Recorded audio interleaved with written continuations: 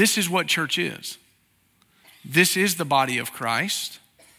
This is what happens in a body of Christ. In 1 minute, you're celebrating with someone who's on the pinnacle of life, and in the next minute, we're weeping with someone, and in the next minute, we're praying for someone, and in the next minute, we're on mission at some point, and that's what the church is. And that's kind of what we've been talking about, and it's kind of funny that today that's the passage that God had planned for us so long ago, is to talk about what it means to be the body of Christ. If you have your Bibles, Ephesians chapter 4 is where we'll be, and as we're looking at it, what we're trying to determine today is what does it mean for us to be a faithful body of Christ, a growing body of Christ. You remember that Paul is writing this book to a group of people, perhaps one church, perhaps several churches, because sometimes these letters were circulated in Ephesus, and he's trying to address a few things with them. And he's saying to them about what they're doing, you need to understand what it means to be the body of Christ where you're at. Now, when we talk about the church, we're talking about two things often at the same time that mean a little bit different things. We often talk about the church and we mean the church universal. We're not the only church. We're made up of believers all around the world, the universal church. But we also talk about the local church. And as Baptists, the local church is really everything to us because we talk about this local church, autonomous in its nature, that God planted so long ago down on 8th Avenue. Now here we are. And God is doing something here. And I want you to see what it means for us to be a growing body this morning from Ephesians chapter 4. Let's read verse 15 and 16. But speaking the truth in love, let us grow in every way into him is the head, Christ. From him, the whole body fitted and knit together by every supporting ligament promotes the growth of the body for building up itself in love by the proper working of each individual part. Now, when we started in chapter 4, we've already seen how God had a very specific purpose for the church, and that's that the church would grow into all fullness. And to do that, he gave the church the gifts, the apostles, the prophets, the pastors, the teachers, the evangelists, and said they are here to help you do that, and you are part of this. And last week we saw that we're not measuring ourselves against anybody else. I'm not looking at you, you're not looking at me. Christ is the standard for that, and we uphold him. And that's why I wanted you to see that verse again, because the standard for living in our lives as we're growing and being established in the faith is Christ. And in verse 15, he kind of stops by saying it's him who is the head, and he says it's Christ. And verse 16 says from him. Well, from who? From Christ.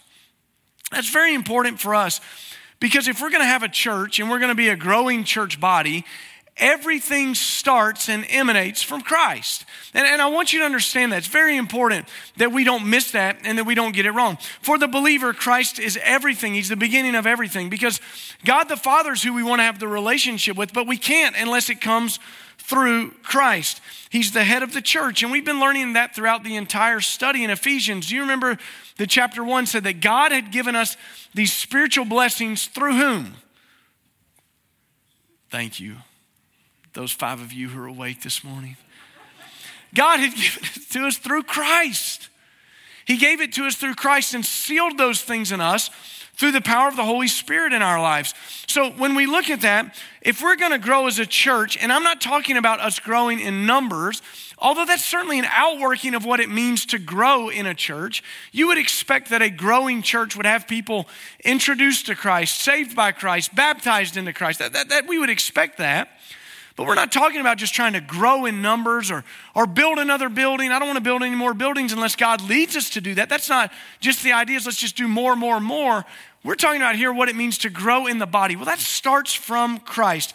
It's built on Christ. It emanates from him. And when we talk about Jesus, we need to understand his place in all of this.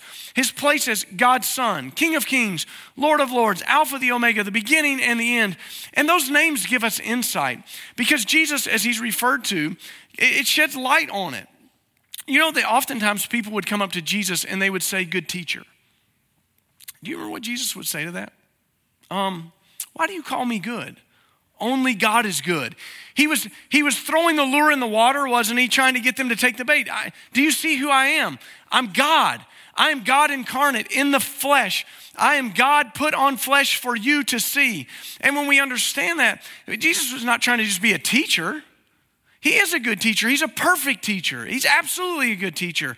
But that's not ever how he refers to himself. He never says, I'm Lord of all, I'm good teacher. And it's so much bigger than that, isn't it? Because a lot of people want to take Jesus as good teacher, but God wants us to see that he is his son, who has been, who always will be. And if we start to diminish that view of Christ, we're missing something. Sometimes we diminish that, and a lot of religions do that because they take Jesus and they say, well, yeah, I believe in Jesus. He's a good guy, good teacher, good example for us. We should watch him. He was created by God. Please don't come tell your pastor that. You'll break my heart. He wasn't created by God. He has been. He always will be. Genesis 1:26, let's make man in our image. Father, Son, Holy Spirit. They have always existed. Our God is one, 3 in 1, we say. So when you understand that, a diminished view of Christ starts to mean that we're growing in a wrong way. And if you build something on anything besides the cornerstone, which we were just singing about, it starts to be wrong. Now you recognize you can grow for the rest of your life. The problem is that you've stopped growing and there's only one way for you to grow.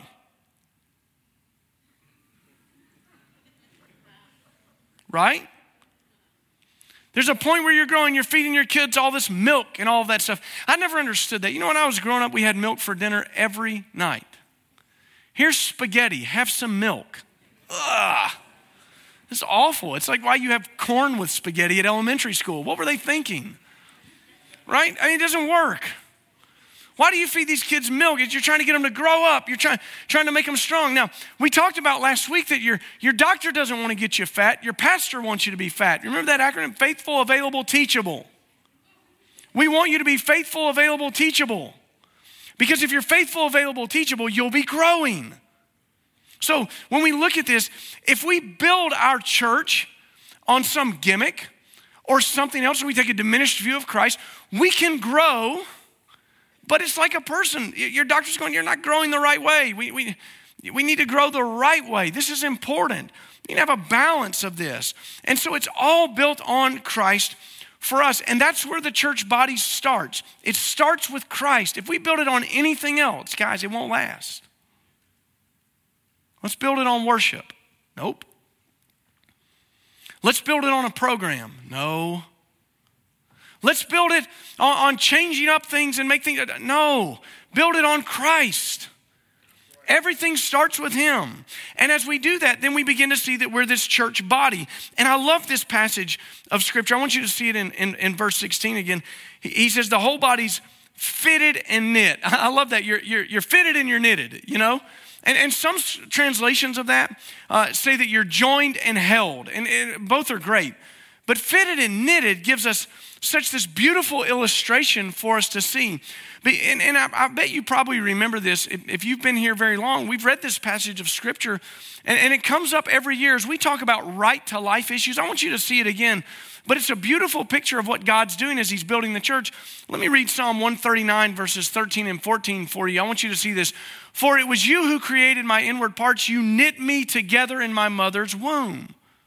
I will praise you because I have been remarkably and wondrously made. If you learned that in the old days, you learned fearfully and wonderfully made.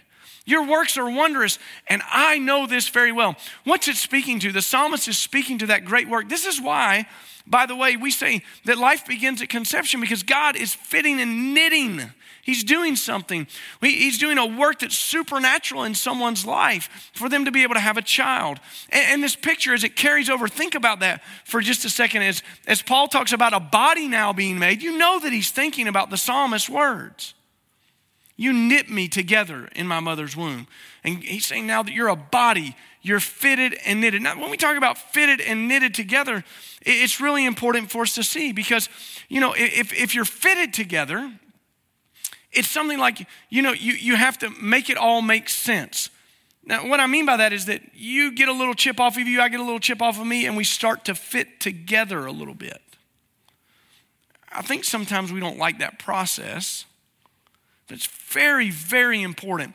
And it's a little lost on us because And manufacturing today is so good that there's very few things in your life you buy that you take home that aren't plug and play. If I went to the auto parts store and said I needed a starter and they said, here you go, and I got it home and I got to drill the bolts and stuff, it's not going to happen. It's a bad day. But our manufacturing tolerances are so good, we just plug and play these things. But in the church, we're being fitted together. God brings people in and we make room for them because they bring in a different skill set that we didn't have. And we look at them and think, well, my goodness, our church is missing something. And that's why God brought them here. And we rub up against them and we have to kind of get used to them. They get used to us and we get fitted together. And then when it talks about knitting, think about what knitting is. The definition is literally that you're interlocking loops together to make a unit of something. You take yarn, and you ever seen somebody knit? They're making loops to maybe make you a sweater or a hat or something like that. And as they do that, it becomes strong together. And the idea of us being interlocked together becomes very important. I want you to turn with me or look on the screen to 1 Corinthians chapter 12. I've mentioned this passage of scripture several times because it's really the outworking of what Paul says about the body of Christ. And you've heard me talk about it because I'll say, how can the hand say to the eye, I don't really need you. I'll get by. Now, it's easy for us to sometimes think that might be true, even in church, that there are some people that have gifts that are a little bit more visible in the body of Christ and some that are not quite as visible. And what Paul's saying here is that we're really dependent on one another, like your body's dependent on all of the things that God has given you, some visible, some invisible, some that you feel like are very important, maybe to be able to see. You'd say, well, I'd rather not be able to use my left hand than lose my left eye or something. You might say that, but the truth of it is they're indispensable. You got to have them.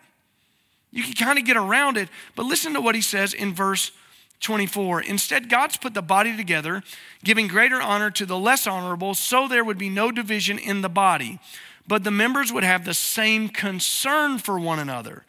So if one member suffers, all the members suffer with it. If one member is honored, all the members rejoice with it. You get what he's saying here? A body of Christ that's been fitted and is interlocked together like that, joined together. When somebody's down, we go down with them. When somebody's suffering, we suffer with them. We weep with them. We mourn with them. We pray for them. We cry with them. And the amazing thing happens, and if you've never experienced this, it's not a blessing that I would hope you'd get to have. I hope it's a long time before you experience it, but it will happen in your life. There'll be a day when something happens and you'll be just wounded by it and weeping. And maybe what happens is that your life group and your church, they come around you and they start weeping with you, and all of a sudden you'll find it, your tears dry.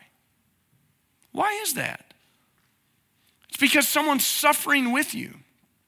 Someone's meeting you at the point of need where you're at, and they're understanding that, and they're bearing that burden along with you. And it can't happen if we're not interlocked together. It doesn't work that way. In the same way, name me a place in the world where if you come in and say, I got a promotion, everybody's happy for you. Your life group class, if you come in and say, man, I've been praying for this job and I got it and I got a promotion. Do you think that happens at work? When you get a promotion at work, is everybody happy for you? I don't know. They might look at you and tell you how happy they are and then go in the break room and talk about how you didn't deserve it, how sorry you are and how they deserved it. But here, when you're up, we're up.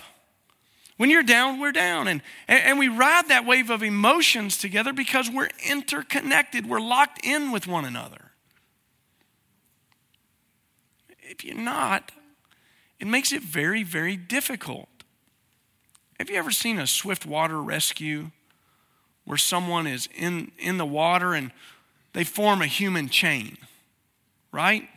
Interlocking arms. If you don't know what I'm talking about and you're old enough to remember this, think Red Rover, Red Rover. It's a game that we should still play, actually, because it's one of the few places in school you can clothesline somebody and get away with it. You just pick that person that really made you mad before lunch and you say, send Johnny on over. Let's go. Right here, pal.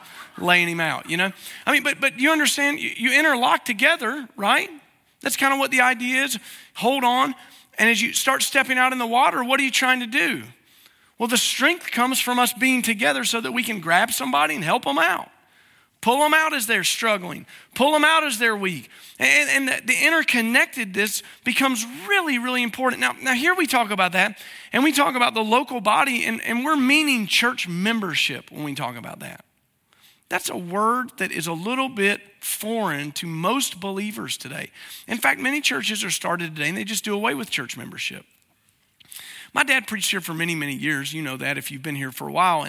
And one of the things that he used to say that always just kind of stuck in my brain was, if you've been visiting here for a very long time, but you're not a member, we don't know what your intentions are, and it makes it really hard to know how to treat you and what to do with you.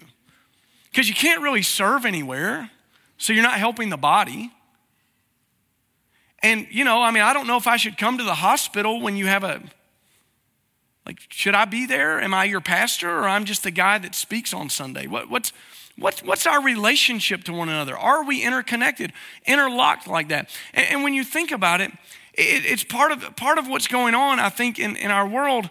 It was really explained to me a number of years ago. A friend of a friend came by my house one day, and he was a layperson, part of a church plant down in Nashville. And I had never been there, didn't know much about the church, and said, "Tell me what's going on at the church. How do you like it?" He was telling me all the good things God was doing.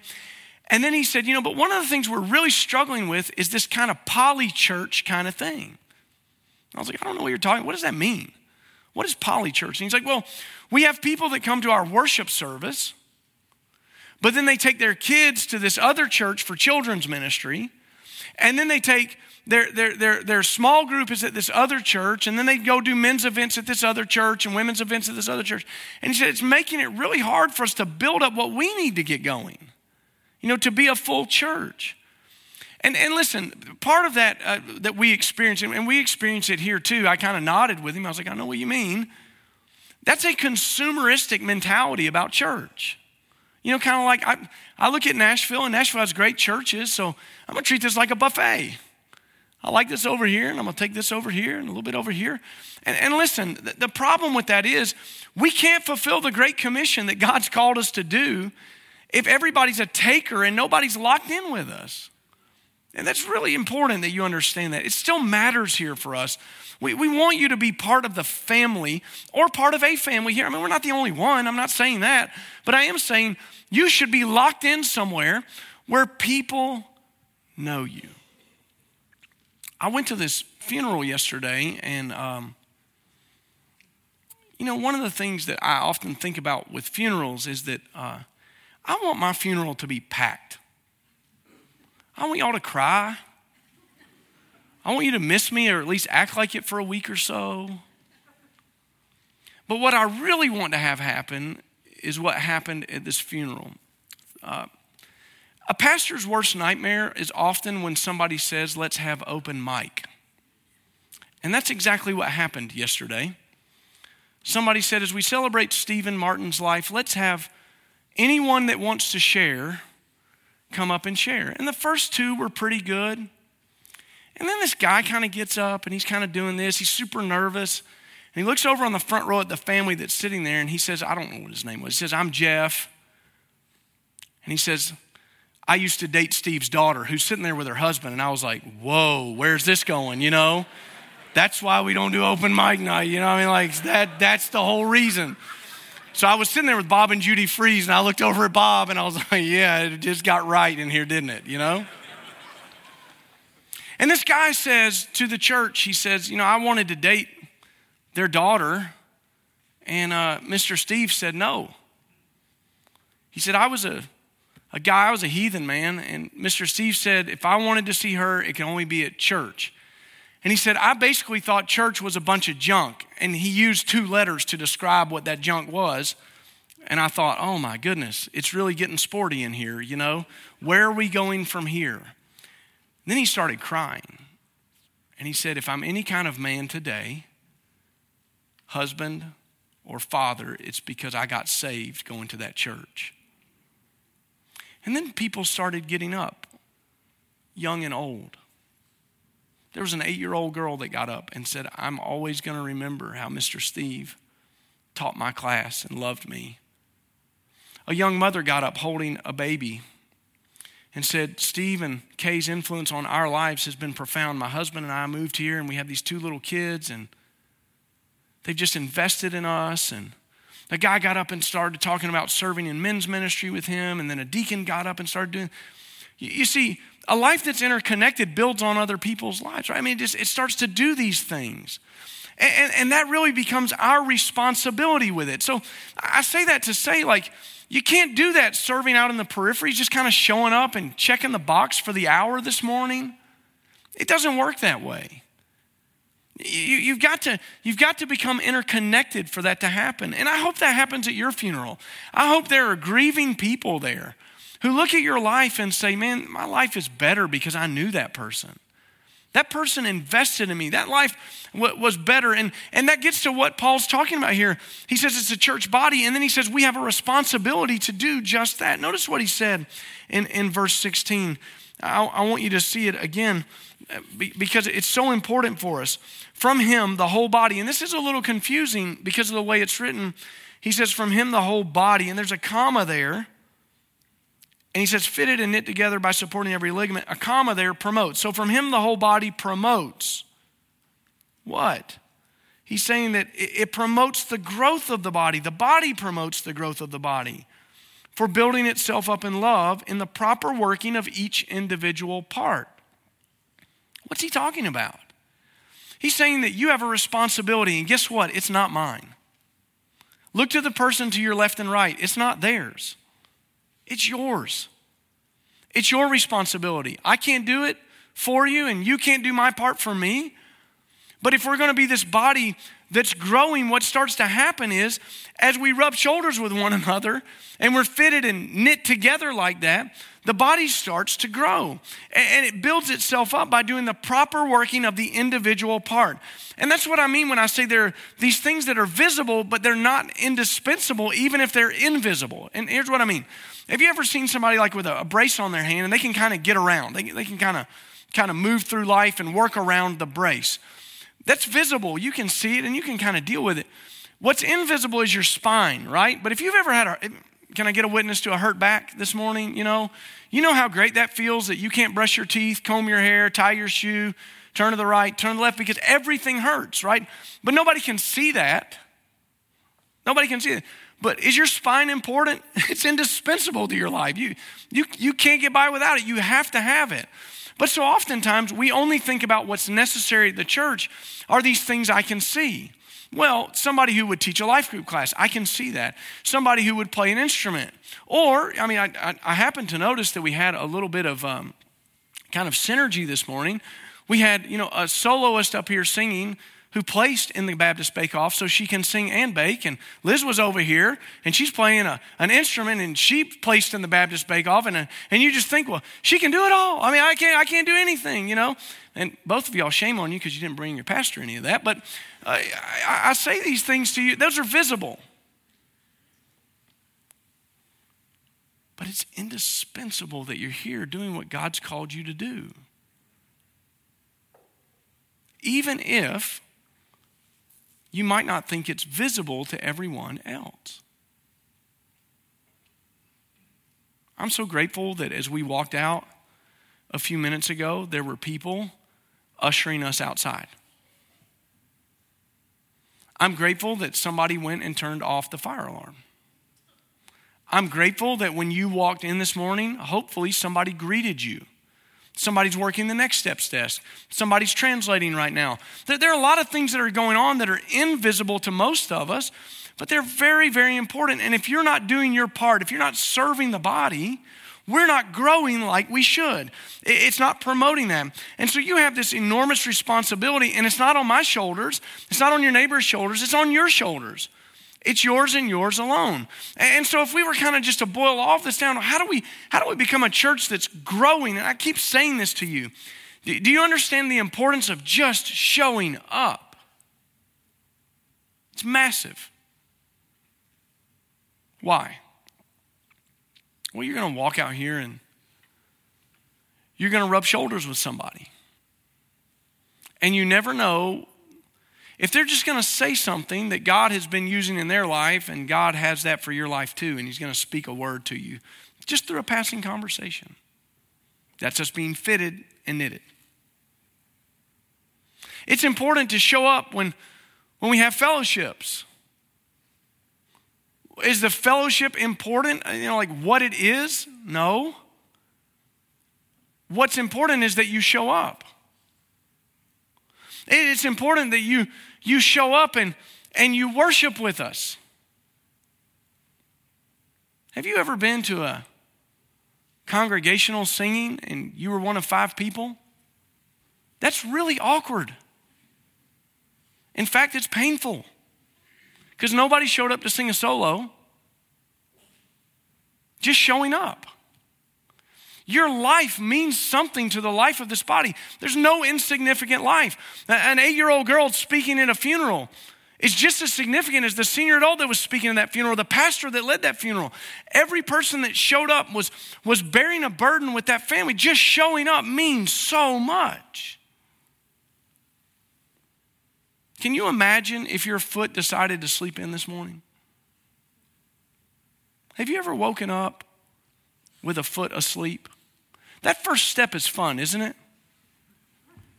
Whoa. You feel like you need to sit down, right? And if it just stayed asleep that day, like, I'm just going to lay out today. You don't need me. You have another one, hop around. You don't need that hand. No, the parts are indispensable for one another. We're not who we need to be as a church if we're not doing that. Show up, serve your part. It's important. What you do here is massive. And if you're not serving, why not? Why are you sitting around with gifts and just soaking it up while everybody else is serving? That means we're not getting better. That means we're not growing to where we need to be. God's gifted you for his body, this church. And I guarantee you probably have some kind of weird, crazy thing. And it's not a spiritual gift. I don't mean it like that. I mean, you say, like, is baking a spiritual gift? I don't know. Maybe it's an act of service. I don't know that that's listed as like in spiritual gift type thing, but I bet you have something that you have thought is insignificant, and God's going, why aren't you using that for us? Why aren't you giving back to the body with that? I gave that to you. Use it. Take the Next Steps class. Take the Serve class. Take the Grow class. Take the Giving class. And in fact, we're trying to make that easier for you. This week, we're going to be recording those and putting them in an online format so that you don't have to wait in between the times we do them live. If you want to jump in there and get it and figure it out, we want you to, because we want you to serve. We want you to show up and serve. But then just as important, we want you to grow, because if you're growing, we're growing. If I'm growing, you're growing. If I'm not growing, you're starting to pull dead weight, right? I mean, I need you growing, because God's going to use things that he's planting in your life to make me better. God's going to use things that he's planting in my life to make you better. As we grow together, the church begins to grow, the body begins to grow, and it gets better. I said this to you last week, and I really mean it. If we treat this like a leisure time activity, then that's what it will be. It'll just kind of be a pastime that doesn't really produce much. Once in a while, I get roped into doing things that are totally outside of the norm for me in leisure time activities. You do too. Sometimes those are frustrating because you haven't done them in a long time, right? The skill diminishes. It doesn't seem like it's as comfortable as it used to be. And you're not as good at it. If this is a leisure time activity, guys, we're not getting anywhere. The body together, though, there's nothing that stops us from fulfilling what God has for us in reaching people and discipling them and seeing them grow into fullness in Christ. And that's why we're here. I'm asking you to really dive into that during this season. To really dive in to understanding what your part of the body is. If you've been kind of hanging around on the outside, don't do that anymore. Join with us. Come be part of us. Let us know that you're in so that we can lock arms with you and be together with you so that we can serve alongside you and you serve alongside us and make us who God intended us to be. I'm going to ask you to bow your heads. You know, as we talk about everything emanating from Christ and being built upon him, it's important for me that you would understand this morning that apart from Jesus Christ and a relationship with him, we don't have anything. In fact, that's actually the barrier of entry that would keep somebody from joining our church. You have to know Christ. He has to be your Lord and Savior. You have to have recognized that you have a sin problem with God and that you have offended a holy God and are under his judgment, and that Christ has died for you because God loved you so much. He looked at our helpless estate and knew there was no way out. We'd never get it right. So he sent Christ. Christ lived a sinless life, died on the cross in our place. And because of that, we can be saved, forgiven, and our relationship with God the Father restored. And if you've never done that today, I want you to do that. I want you to know him. That's what our church is built upon. We're not an activity center or a place just trying to give you something to do. We want you to know Christ and for you to be changed by the power of his resurrection. Church, I ask you, will you again commit to weep with those who weep, to mourn with those who mourn, to step into uncomfortable places with people who are struggling and just be willing to sit with them and bear them up, love them, and give your lives in the service of our Heavenly Father at this place as he's appointed us in this time and in this space. Father, we're just mindful that you're trying to do great things here. And Lord, we don't want to be on the outside looking in. We want to be part of a growing body of Christ. We want to see you do great things. Father, I pray that you would just help us to show up, to serve where you've given us gifts, Lord, and to grow in such a way that this body of believers grows into fullness, into all you want us to be. For the one that doesn't know you, Lord, we pray for them. Draw them, Lord. Save them by the power that you alone have. And Father, we just look forward to seeing how you're going to continue to use us here to be the visible church for the world to see. In Jesus' name we pray. Amen.